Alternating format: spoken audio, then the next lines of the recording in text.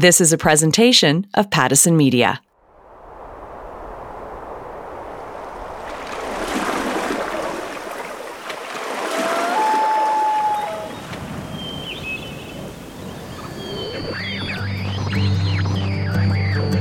Amplify Canada is an initiative created by Pattison Media, designed to celebrate and elevate small businesses, the backbone of our economy. Thousands of small businesses, groups, family organizations, and individuals are showcased on Pattison Media radio stations from Winnipeg to Vancouver throughout the year. Every month, we go deeper and share the incredible journey of a few that have made an impact on their community. Some have flourished, and others may need a little extra love and support.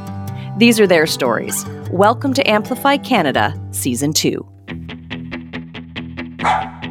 In this episode, we explore the true extended family, our pets. Last year, we rescued a dog. His name was Champ. He was just, I'd say, a day away from death. When we rescued him, he was about 25 pounds, but he should have been a 70-pound dog. That's Melanie Glenn, owner of A Better Chance Animal Rescue in Pincher Creek, Alberta. Her motto is rescuing one animal at a time. And for 30 years, she's been making a difference. We've got to health balance shelters. It all started with our love for animals, and then it's kind of just evolved into what it is now. Megan and Brett Netterloff opened their pet supply business with a how to help others built into their business plan. More on why and what they do later. Where's that cat? Cat therapy is essentially just hanging out with cats for therapeutic reasons. It has been scientifically proven that cats do improve physical and mental health. It's a one-of-a-kind cat cafe on Vancouver Island, run by Kelly Whiteside, and her idea came from a visit to Japan. There is actually studies that show that the health of your community is directly impacted by the animal's health in your community. The Langley Animal Protection Society is just one of the many shelters across the country helping to support animal welfare in our communities. Executive Director Sarah Jones will walk us through what they do, how they help, and the important role they play in our communities throughout the podcast. Hi there, I'm Linda Freeman, your host for Amplify Canada.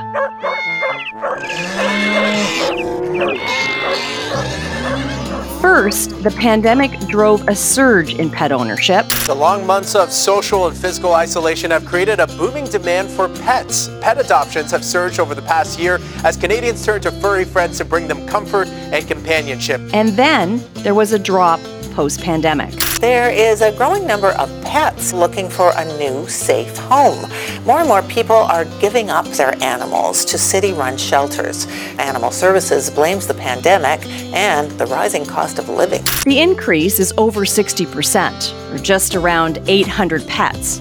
And this is in just the city shelters. It's trending right across the country. So multiply that countrywide, and you have a lot of pets in need of a new home. Now, according to recent data, more than half of Canadian households, around 60%, own at least one dog or cat. The data also detailed the increasing pet population. For 2022, the dog population increased to 7.9 million from 7.7 million in 2020.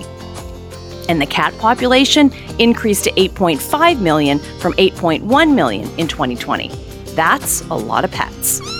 Millions of people around the world love their pets and enjoy their companionship.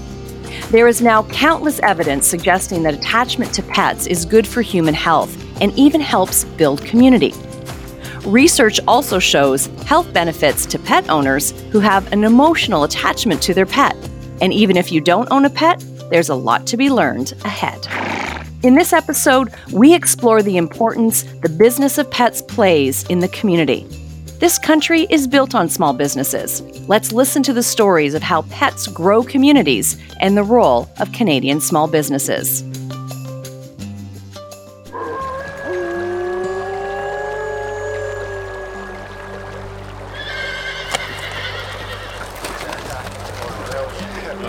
We start our journey in Pincher Creek, a town in southern Alberta. Located immediately east of the Canadian Rockies, about 210 kilometers south of Calgary. It is said that the name came when a group of prospectors in the mid-1800s lost a pincer in the small creek at this location. Now, these pincers would have been used as a device for trimming the feet of horses. Now, in 1906, the community was officially incorporated as a town and named Pincer Creek. Let me introduce you to Melanie Glenn from A Better Chance Animal Rescue. She's been rescuing animals in the area for over 30 years. I grew up north of Pincher Creek, Alberta, on a ranch called the Tennessee Valley Ranch, a family of 9. We raised cattle and horses, and we had pigs. My dad was a horse trainer. He did very well at it. My mom was an animal rescue from way back. She would pick up strays alongside the road. It's all her fault that I do this. She would bring home strays all the time. We all are animal lovers from way back. All 7 kids have animals from me. In my 20s, I started volunteering at a shelter, and I decided that's what I'm going to do. But I didn't realize this was what I was going to do for the rest of my life, that's for sure. We have a no-kill policy. A lot of the animals that we rescue, I truly believe it is a better chance. They have a better chance at life. Love the name, A Better Chance. And you believe every animal you rescue has a chance to be adopted or to be loved. Do you have a particular story that stands out? Yeah, last year we rescued a dog. His name was Champ. His name is still Champ. When we rescued him, he was, I'd say, a day away from death. He was about 25 pounds, but he should have been a 70-pound dog. And that one just sticks in my mind. When I picked him up, his eyes were dead. He didn't wag his tail. He was so far gone that he didn't even barely eat. He had just given up. We had to help him stand. When we got him, he just slept probably for the first 8 days. That's all he did. He was absolutely exhausted. We had to syringe feed him, and I started a podcast. This podcast is about all the things about animals. It's going to be funny times, sad times. I had seen a lot of incredibly bad cases, but he was honestly one of the worst. So I started a podcast called Unbreakable Animals because of that dog. There is a chance of survival. There's some animals that you can't save, but this dog just looked like he still had some life in him. And now he is in a home, completely loved. He's a good boy. And the woman brings him to the office. He goes for walks. He doesn't even look like the same dog. Amazing that Champ rallied and is now in such a good home. But it's so heartbreaking. It must be really hard to see these animals being mistreated, Melanie. Yes, we see it all the time. And I truly believe that kindness starts with animals. It has to start with kids. And then it has to be taught from the adults to the kids. And it has to be taught at a young age. Because the minute you treat animals with kindness, those kids are taught to treat others with kindness. And it just spreads within their lives. It's extremely important to teach kids kindness with animals first. Instilling kindness. I love that. That's very true. Now, research shows that children who grow up with a pet develop higher levels of empathy and have lower stress levels. Now, can you walk us through the process of a rescue? People call if an animal is in need. Because of the amount of stray animals in our area, it's by circumstances. So let's say there's a pet surrender that's in a home and it's being looked after. That one goes to the bottom of the list because a lot of people are willing to wait. The ones that are in need, ones that are hungry, starving, sick, those ones go to the top of the list. When you rescue a pet in need of care, do you keep them at your facility or do you find them a foster home? It depends on what the case is. Just recently, we had a cat come in with a broken leg that was dragging. So that's something that it needs to be looked after right away because the cat is dragging its back leg. So that's apparent that it's broken. So that one goes to the vet clinic. They get x-rayed. And of course, she needed an amputation of the back leg. It's a crushed leg. So that one can come to the shelter and recuperate. That one's too much for a foster home to take care of. And then after that, if you can't find a foster home or someone to adopt, does the animal stay in the shelter? Oh, yeah. But that's very rare that you end up not being able to find a home for an animal. There's always an animal suited for a person. There's always somebody that wants a senior dog or a senior cat or a 3-legged cat. There's always a match. Melanie, tell me about the fundraising that you do. We've had to get really creative because there's so many rescues that need help. Everybody's asking for fundraising. A couple months ago, it was a dog show, so we raised money there.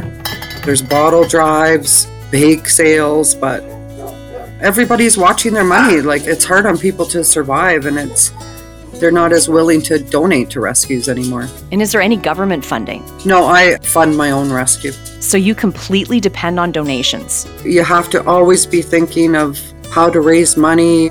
So you always have to be on your toes and thinking of great ideas, and it's tough. And dependent on volunteers, I'm sure. Yeah, I have 1 full-time employee and 2 part-time employees that work minimum wage. I don't know how they do it. I think it's because they believe in what we do. And they see my dedication. I mean, I don't take a wage. It's my passion to keep doing it. How easy is it to go through the adoption process? There is a website application, and they can do it in the shelter as well. But there's an application online that they can click on. There's no doubt it's a lot of work for you, exhausting at times, but rewarding in the sense of finding homes for these pets. Now, what's the strangest animal you rescued? It was a dairy cow calf that I took home and bottle fed. Her name was Norma. And there's been a potbelly pig too. Melanie, what incredible dedication you have to helping animals in your community. Your mom showed you a path, and it's amazing you've stayed on it for over 30 years.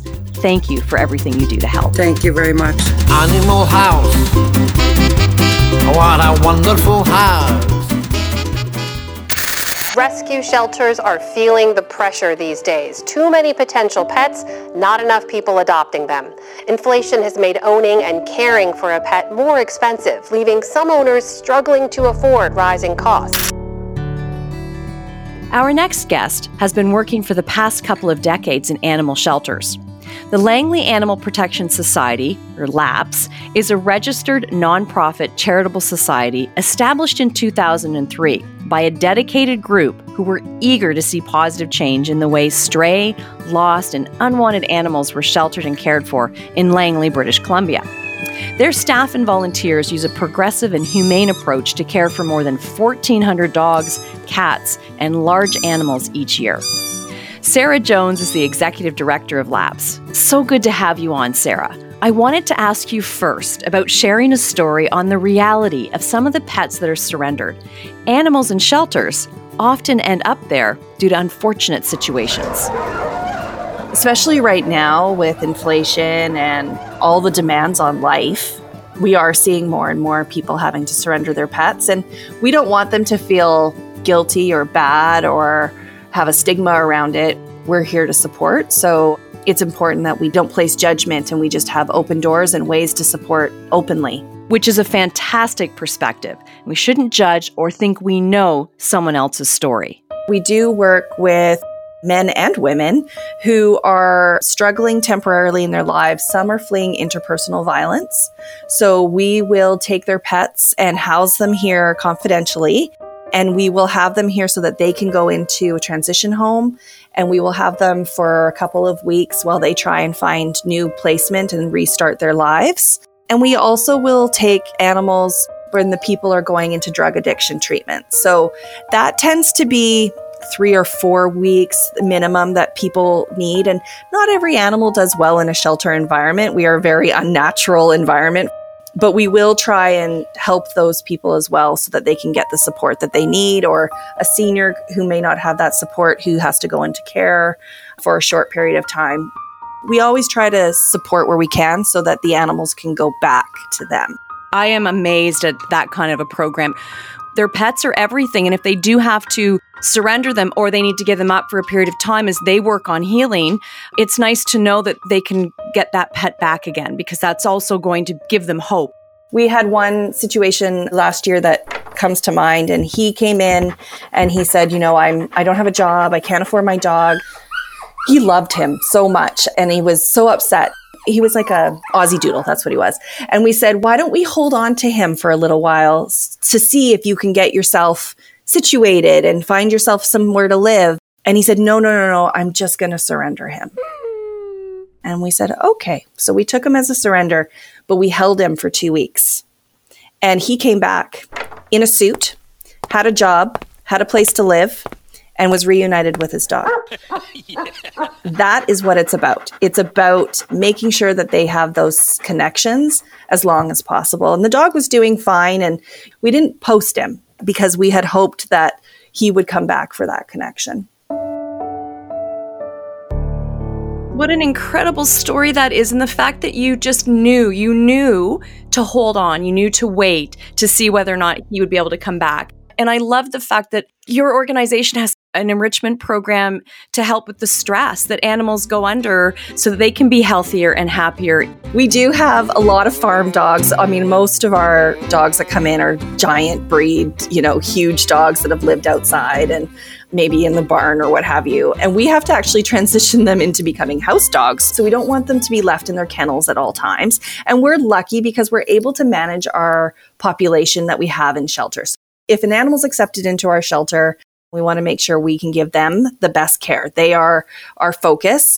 The big thing is that dogs who are in kenneling situations, they get bored.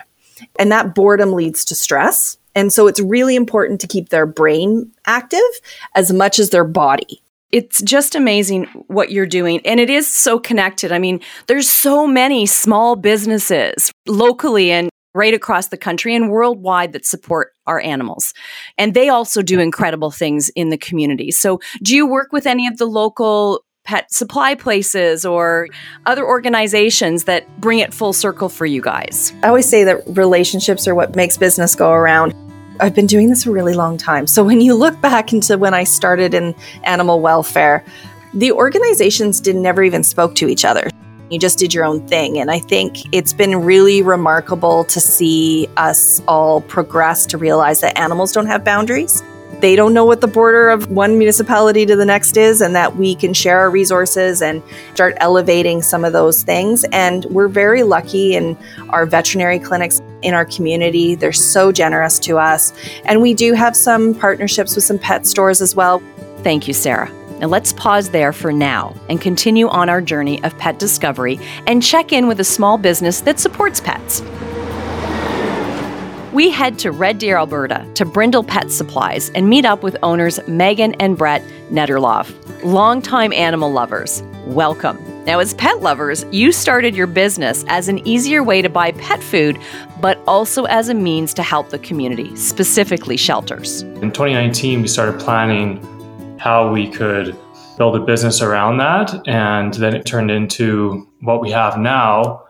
And we've developed our business plan around helping local shelters and being advocates of telling people the great work that they do and why it's so necessary for the communities. So it all started with our love for animals, and then it's kind of just evolved into what it is now. What big hearts you both have, volunteering your time to help animals in need, and how that plays into the foundation of your business. A big reason that we started our business was because we do have such a passion for rescue and for animal welfare.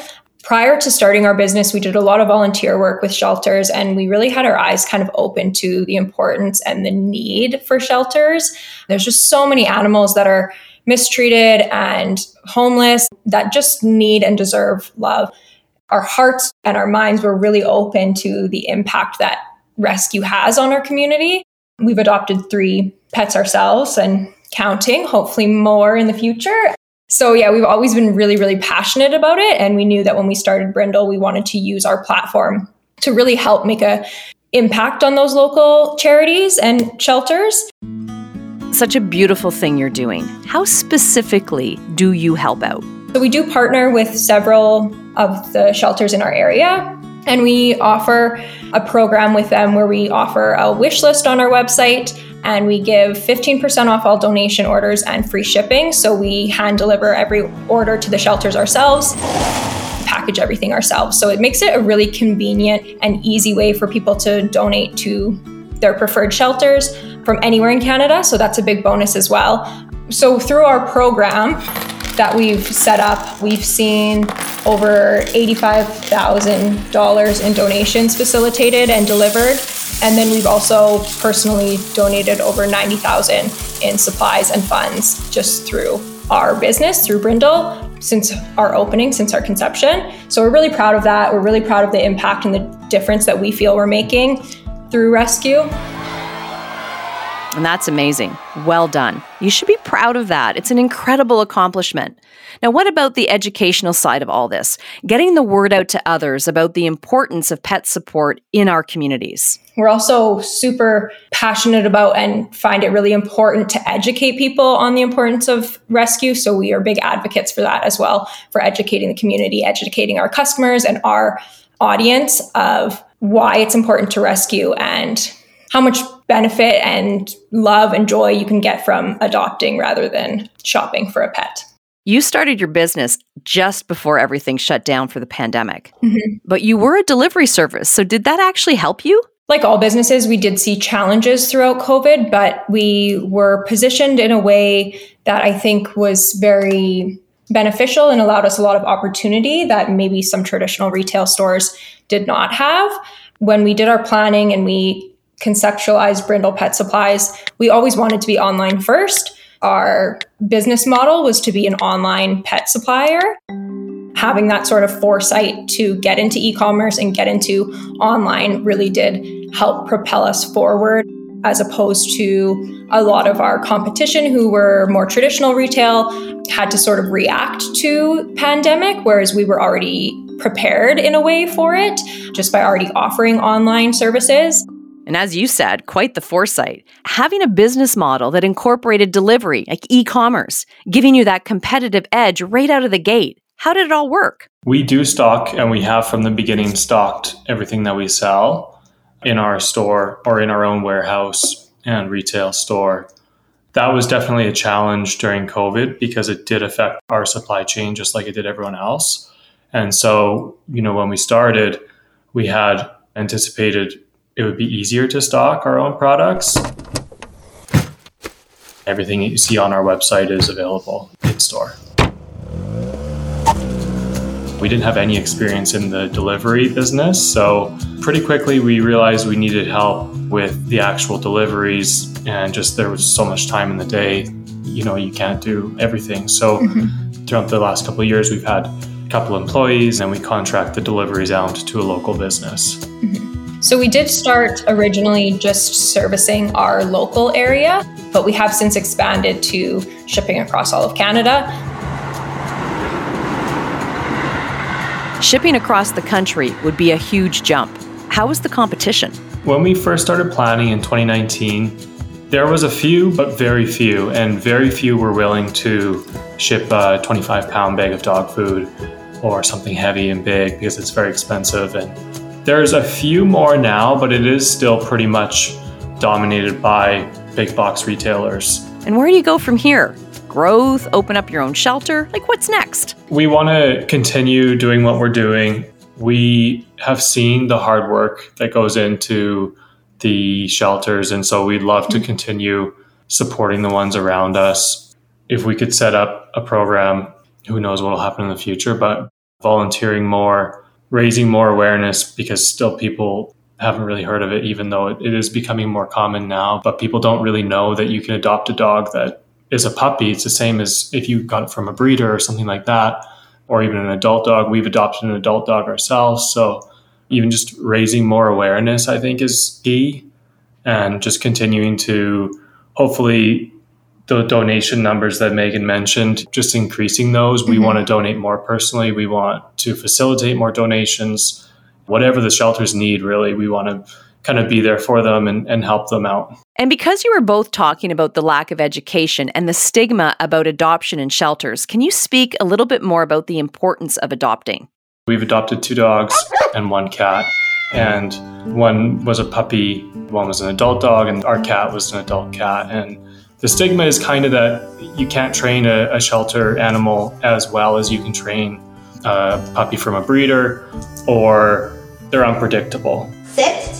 Good boy. You know, it couldn't be further from the truth, because ultimately some animals can be unpredictable, but it doesn't really matter if you get it from a shelter or from a breeder.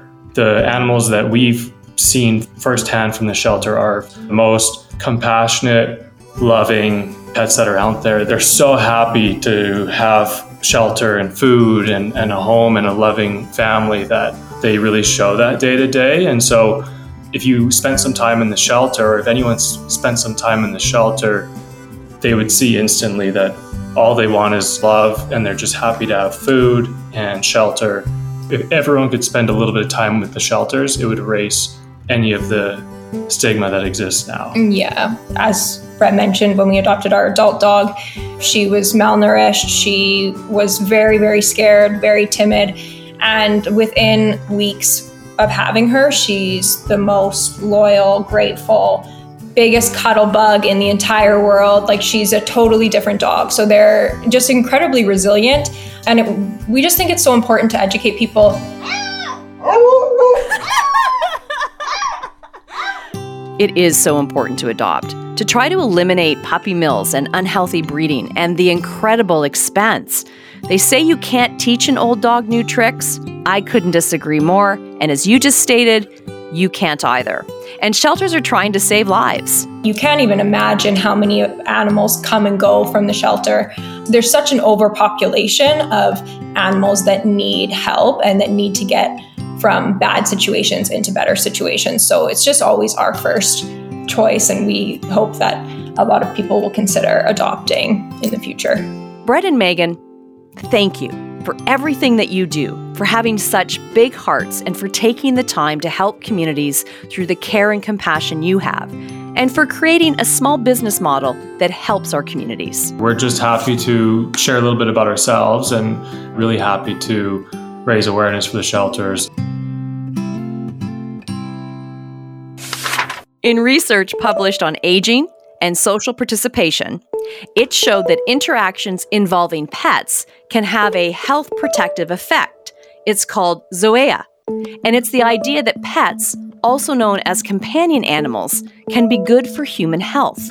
In fact, pet owners in Germany and Australia were found to visit their doctor 15% fewer times annually than non-pet owners. Now we head back to the executive director of the Langley Animal Protection Society, LAPS. And let's talk a bit more about when people do surrender animals and pets, as it is often a very difficult choice. Sarah, quite often people give up pets because life circumstances give them no choice, and that's got to be hard. We see it, sadly, more often than we want to, obviously. A story comes to mind that we just experienced last week, which was a young woman, probably in her 30s. She was homeless or houseless, living out of her car. And when she did get to sleep on somebody's couch, she would bring her cat with her. And he was so stressed by the transition of her life and the lack of routine that he would actually pee inappropriately on the people who were housing her for the night's furniture. So he became a barrier to her being able to have safety and security, and his own safety and security, because he obviously wasn't doing well with it when he's behaving in that manner. She did not want to surrender him, but life circumstances led her to that, and she knew it was what's needed for him and for her. And we just made the promise and commitment to her that we'd find the best placement for him that we could. But like, as she's leaving, she shows me that she has a tattoo of him on her foot. And she's had him since kittenhood. I mean, it's heartbreaking. I'm a pet lover. I have 2 dogs. They're both rescues. And they're also so good for our mental health. So when you see someone who's already struggling, that pet's bringing so much into their lives, it's very difficult to see them have to give that up. So let's talk in the bigger picture about the importance of the animal protection agencies. Oh, thank you for recognizing that. There's a lot of work being done by not-for-profits and welfare agencies and human and animal and those social services. And I mean, ultimately, we see ourselves as a social service because it is a connection between animals and people. And as you said a minute ago, they're so good for our mental health and they're part of our family. We have an enforcement side of our jobs where we make sure that animals have that protection and people are being responsible with their pets. And they may be heading down a path that we don't want them to go down, where it escalates to something more and it becomes a bigger problem. So we might see someone with 4 or 5 cats who's not spaying and neutering, but if you were to leave them and not provide them with support around spay and neuter, food banking, etc., they may end up having a hoarding situation on their hands in a year or two. It's very easy to spiral. And so we end up being able to be that front line and able to help support them in that so they don't escalate. And it's that humane control of animals in our communities that I think is also so vital and so important. People who love animals don't want to see harm come to them. So anything that we can put into place is very, very helpful. And it's very healthy for a community. There is actually studies that show that the health of your community is directly impacted by the animal's health in your community. Great perspective and great way to put it. But just to give people an understanding, and maybe people that absolutely don't know what an animal control organization does, can you just kind of give us an overview of what it is overall that you do in our communities? People are always very surprised at all the different things that we do. And then we realize we're really bad at talking about what we're doing because we're so busy doing it. We have quite a few programs that help, and we partner a lot with other social service groups. And to be honest, we're not meeting all the need. Unfortunately, inflation and impact and donations are down. And so it is hard, but our stable programs right now that are really consistent and supportive of the community. One is called our Majors Legacy Fund. And that fund actually helps with urgent veterinary care. So we can help with that urgent medical care, and we do have regular people using that. We also assist with spay and neuter. So we have amazing community vet partners who will help reduce the cost of spay and neuter. We'll pay for that for people to help with the overpopulation issue. Spay and neuter and access to veterinary care is one of the biggest struggles right now with pet owners. And it's not the vet's fault. They have to operate. They got to open their doors. They got to pay their staff. So we're really lucky to have some very generous vets who basically pull out of their own pocket to help support these programs. And their staff all donate their time because they believe in spay and neuter, because ultimately having an excess of animals causes suffering in our animal population. And then we also have food banking, and we work with other organizations. There's one in particular in the city that works with very low income. They have a free store, and we will actually donate food to them so that they can hand that out. So it kind of like all connects together. And then we also obviously do adoption services. We do consultations for dog training. It's interesting because a lot of the dogs that, we've talked about COVID dogs, and everyone's like, oh, we got all these COVID dogs. It's not that people have gone back to work. These COVID dogs have had isolation, and so they haven't had the same social interactions as a normal puppy would outside of COVID. So they have higher instances of fear, which leads to aggressive responses, which owners can't handle because they just don't have the skill set to understand how to manage it. I love that you brought that in and talked about what a lot of those cases actually are, and it's not just people wanting to unload their dogs. I mean, there is a connection to COVID for sure with, inflation and the impacts of, we went through a pandemic. And the pandemic affected so many different things, like access to veterinary care, et cetera. It's all sort of layered and complicated. Layered and complicated. That is often life, isn't it? Thank you, Sarah.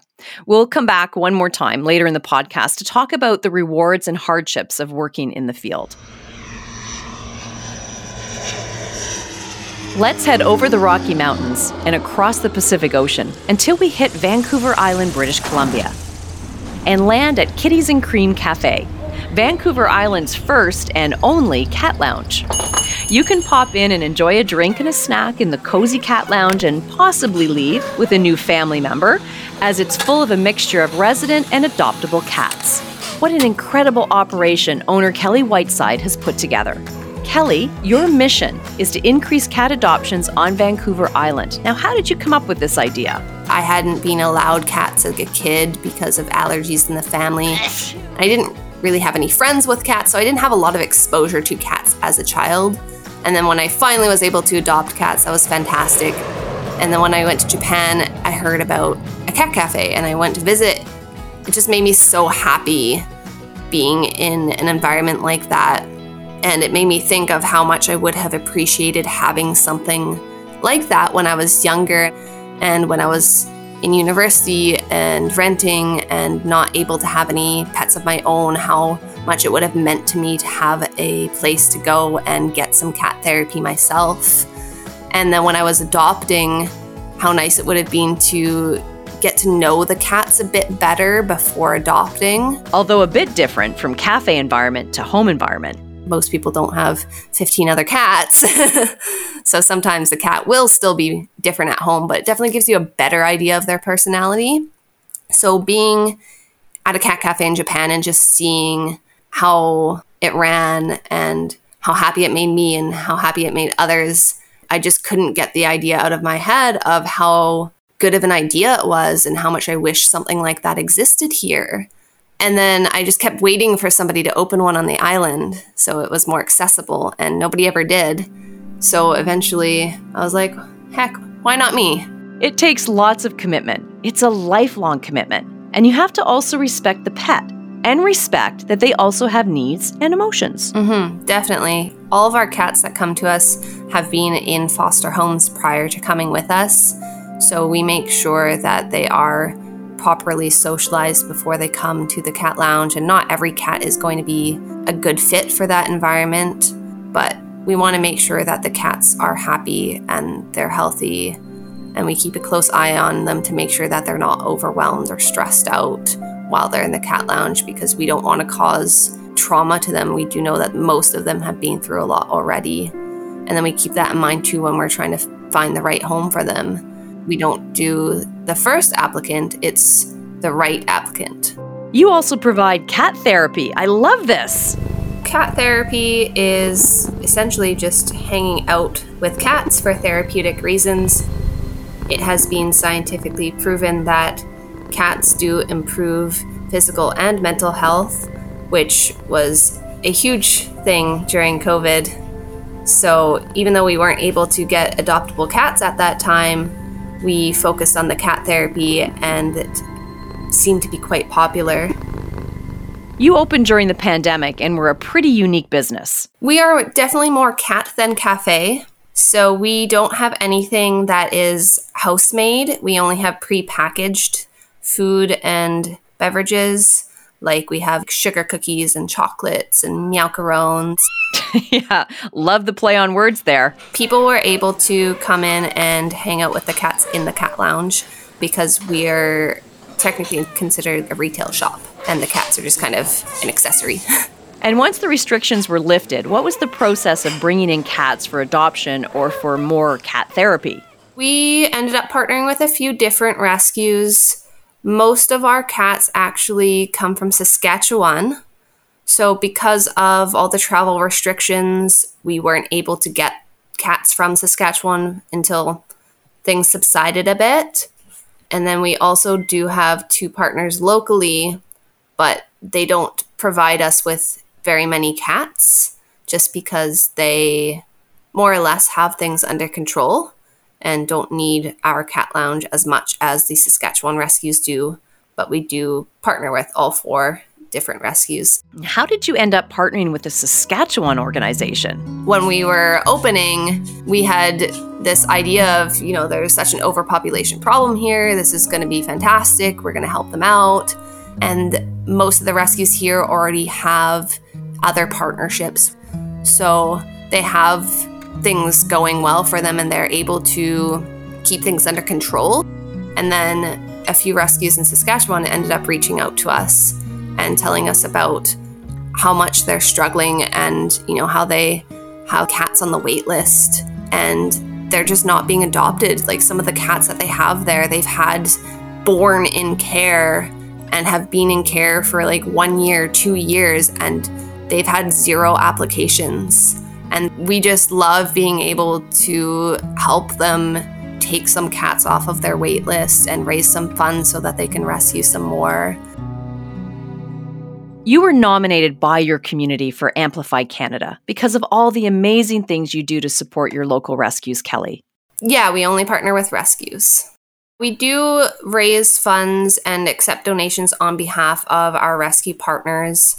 And most of the funds that we raise goes to just like the everyday care of the cats in the cat lounge from the rescues. And then when we have extras, like if we do a big event and get a lot of donations, then we pass it on to the rescue directly to do what they need to do with it. How do you see the future of your business? We're actually hoping to expand our business to a bigger location. We're just waiting for the right location for us so that we can have a better space for the cats and be able to support the rescues more and rely less on foster homes. We hear a lot about finding that forever home for pets, as it can be very traumatic going from one location to another.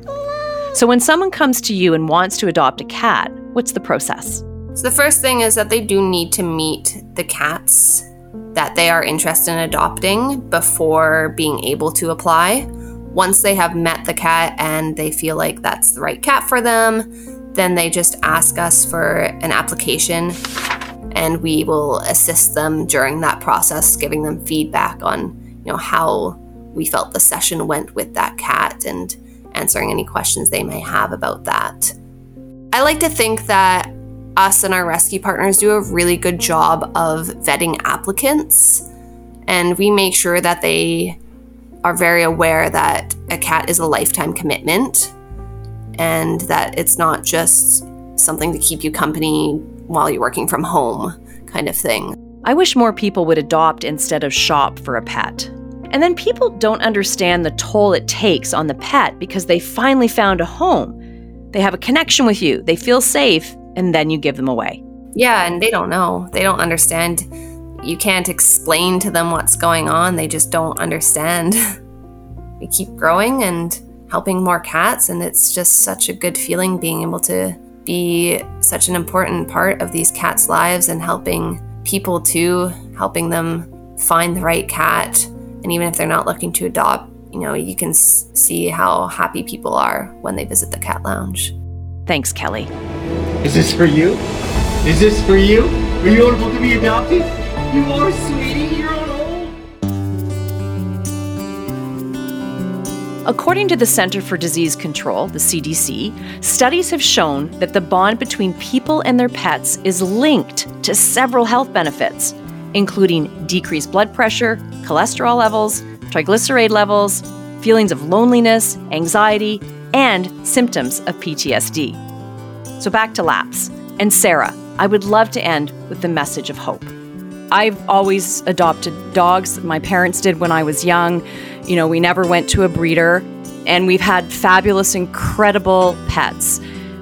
I always say a pet is only as bad as the owner. Even when they come from different situations, there's always ways to work through it. And with organizations like yours, there's the support out there. As you said, there's training and things like that is available. So what message can we end with that you can give to people listening if they are wanting a pet? Yeah, I definitely think going to the organizations, animal welfare organizations and shelters, is a great step. And I know sometimes it can seem like it's hard. You've got to fill out an application and you have to go through a process. Some organizations want to do home checks. And I think it's just important to remember that the animal welfare organizations such as ours, we have our process not because we want to judge you.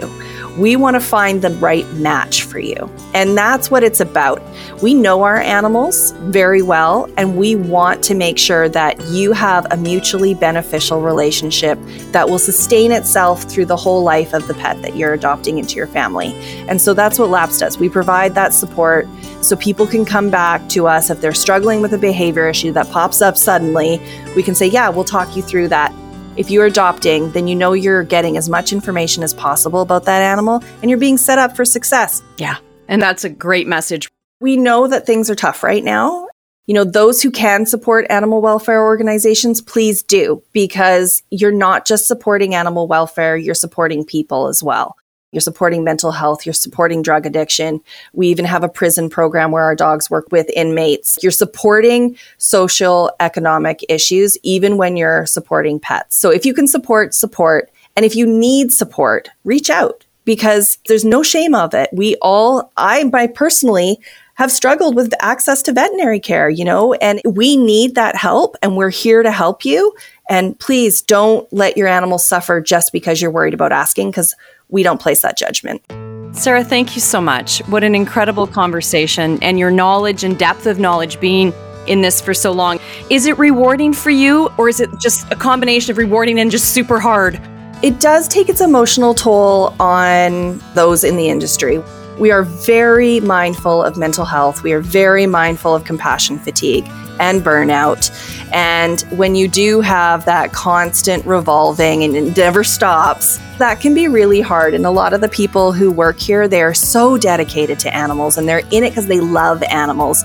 So to be constantly exposed to animals that may have come from not a great situation, or may be suffering, or may need some help, you have to take care of your people as much as you're taking care of the animals in your shelter. So I've gone from frontline worker in my career to executive director. And to me, it's very rewarding when we have an amazing day. We do a red carpet walkout where we clap out the dog that's been here for a long time, and we all get to celebrate as a team and really imprint those positivities in our minds.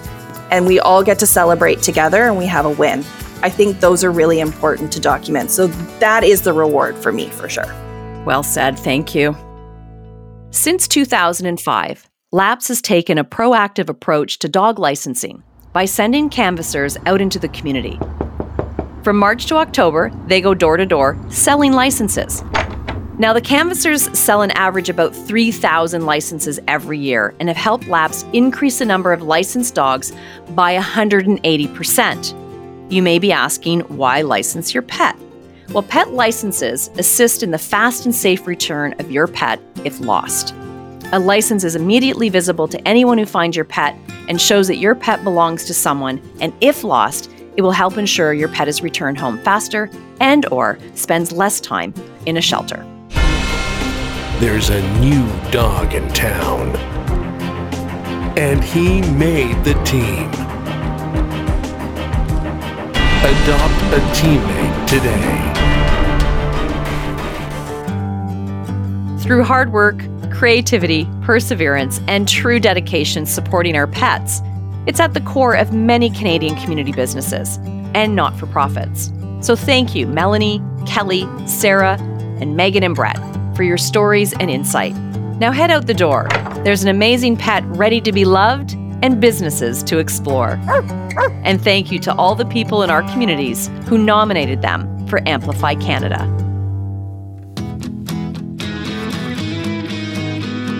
We've always included music in our Amplify Canada podcast, as music is big and small business in this country. We wanted to bring you an update on one of the artists, Rosalind Witter.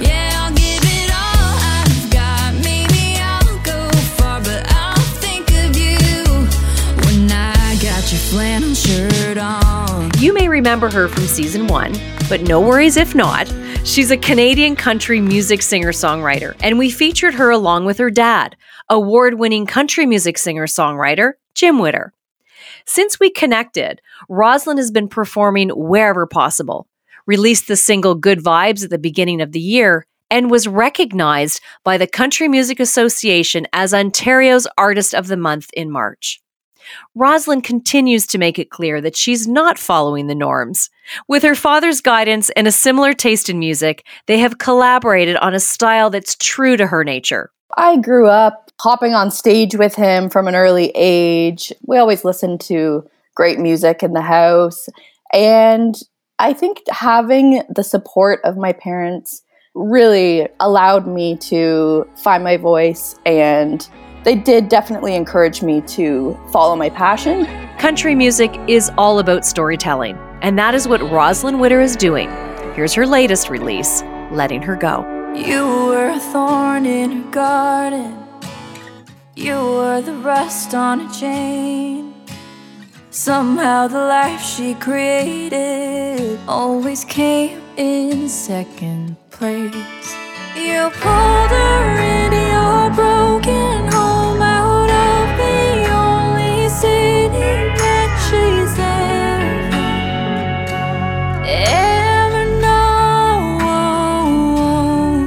Well, I hate you for making her cry, and I hate you for breaking her down. Yeah, you had other girls on your arm moving on while she waited and waited around. And I hate you for all of the lies and taking the light out of her eyes. Yeah, I'll never forgive you, but I think you should know I'll never stop loving you for letting her go. Tell me, if you had a daughter, would you want to treat it this way? Sitting back so relaxed as you watch her smile fade. You pulled her into your broken home, out of the only city that she's ever known. Well, I hate you for making her cry, and I hate you for breaking her down. Yeah, you had other girls on your arm moving on while she waited and waited around. And I hate you for all of the lies and taking the light out of her eyes. Yeah, I'll never forgive you, but I think you should know I'll never stop loving you for letting her go. The lights are blurry, but her eyes are on the road. And even though she's hurting, there she goes, there she goes. I hate you for making her cry, and I hate you for breaking her down. Yeah, you had other girls on your arm moving on while she waited and waited around. And I hate you for all of the lies and taking the light out of her eyes. Yeah, I'll never forgive you, but I think you should know I'll never stop loving you for letting her go. That was Letting Her Go by Rosalind Witter. You can follow her on Instagram.com, Rosalind Witter Music, YouTube.com/@Rosalind Witter, and on Spotify or wherever you get your music. You've been listening to Amplify Canada, an initiative created by Pattison Media designed to celebrate and elevate small businesses, the backbone of our communities. For more information on this program, go to pattisonmedia.com.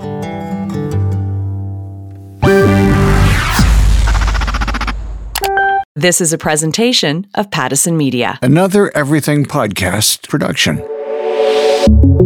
Visit everythingpodcast.com, a division of Pattison Media. Subscribe wherever you get your podcast.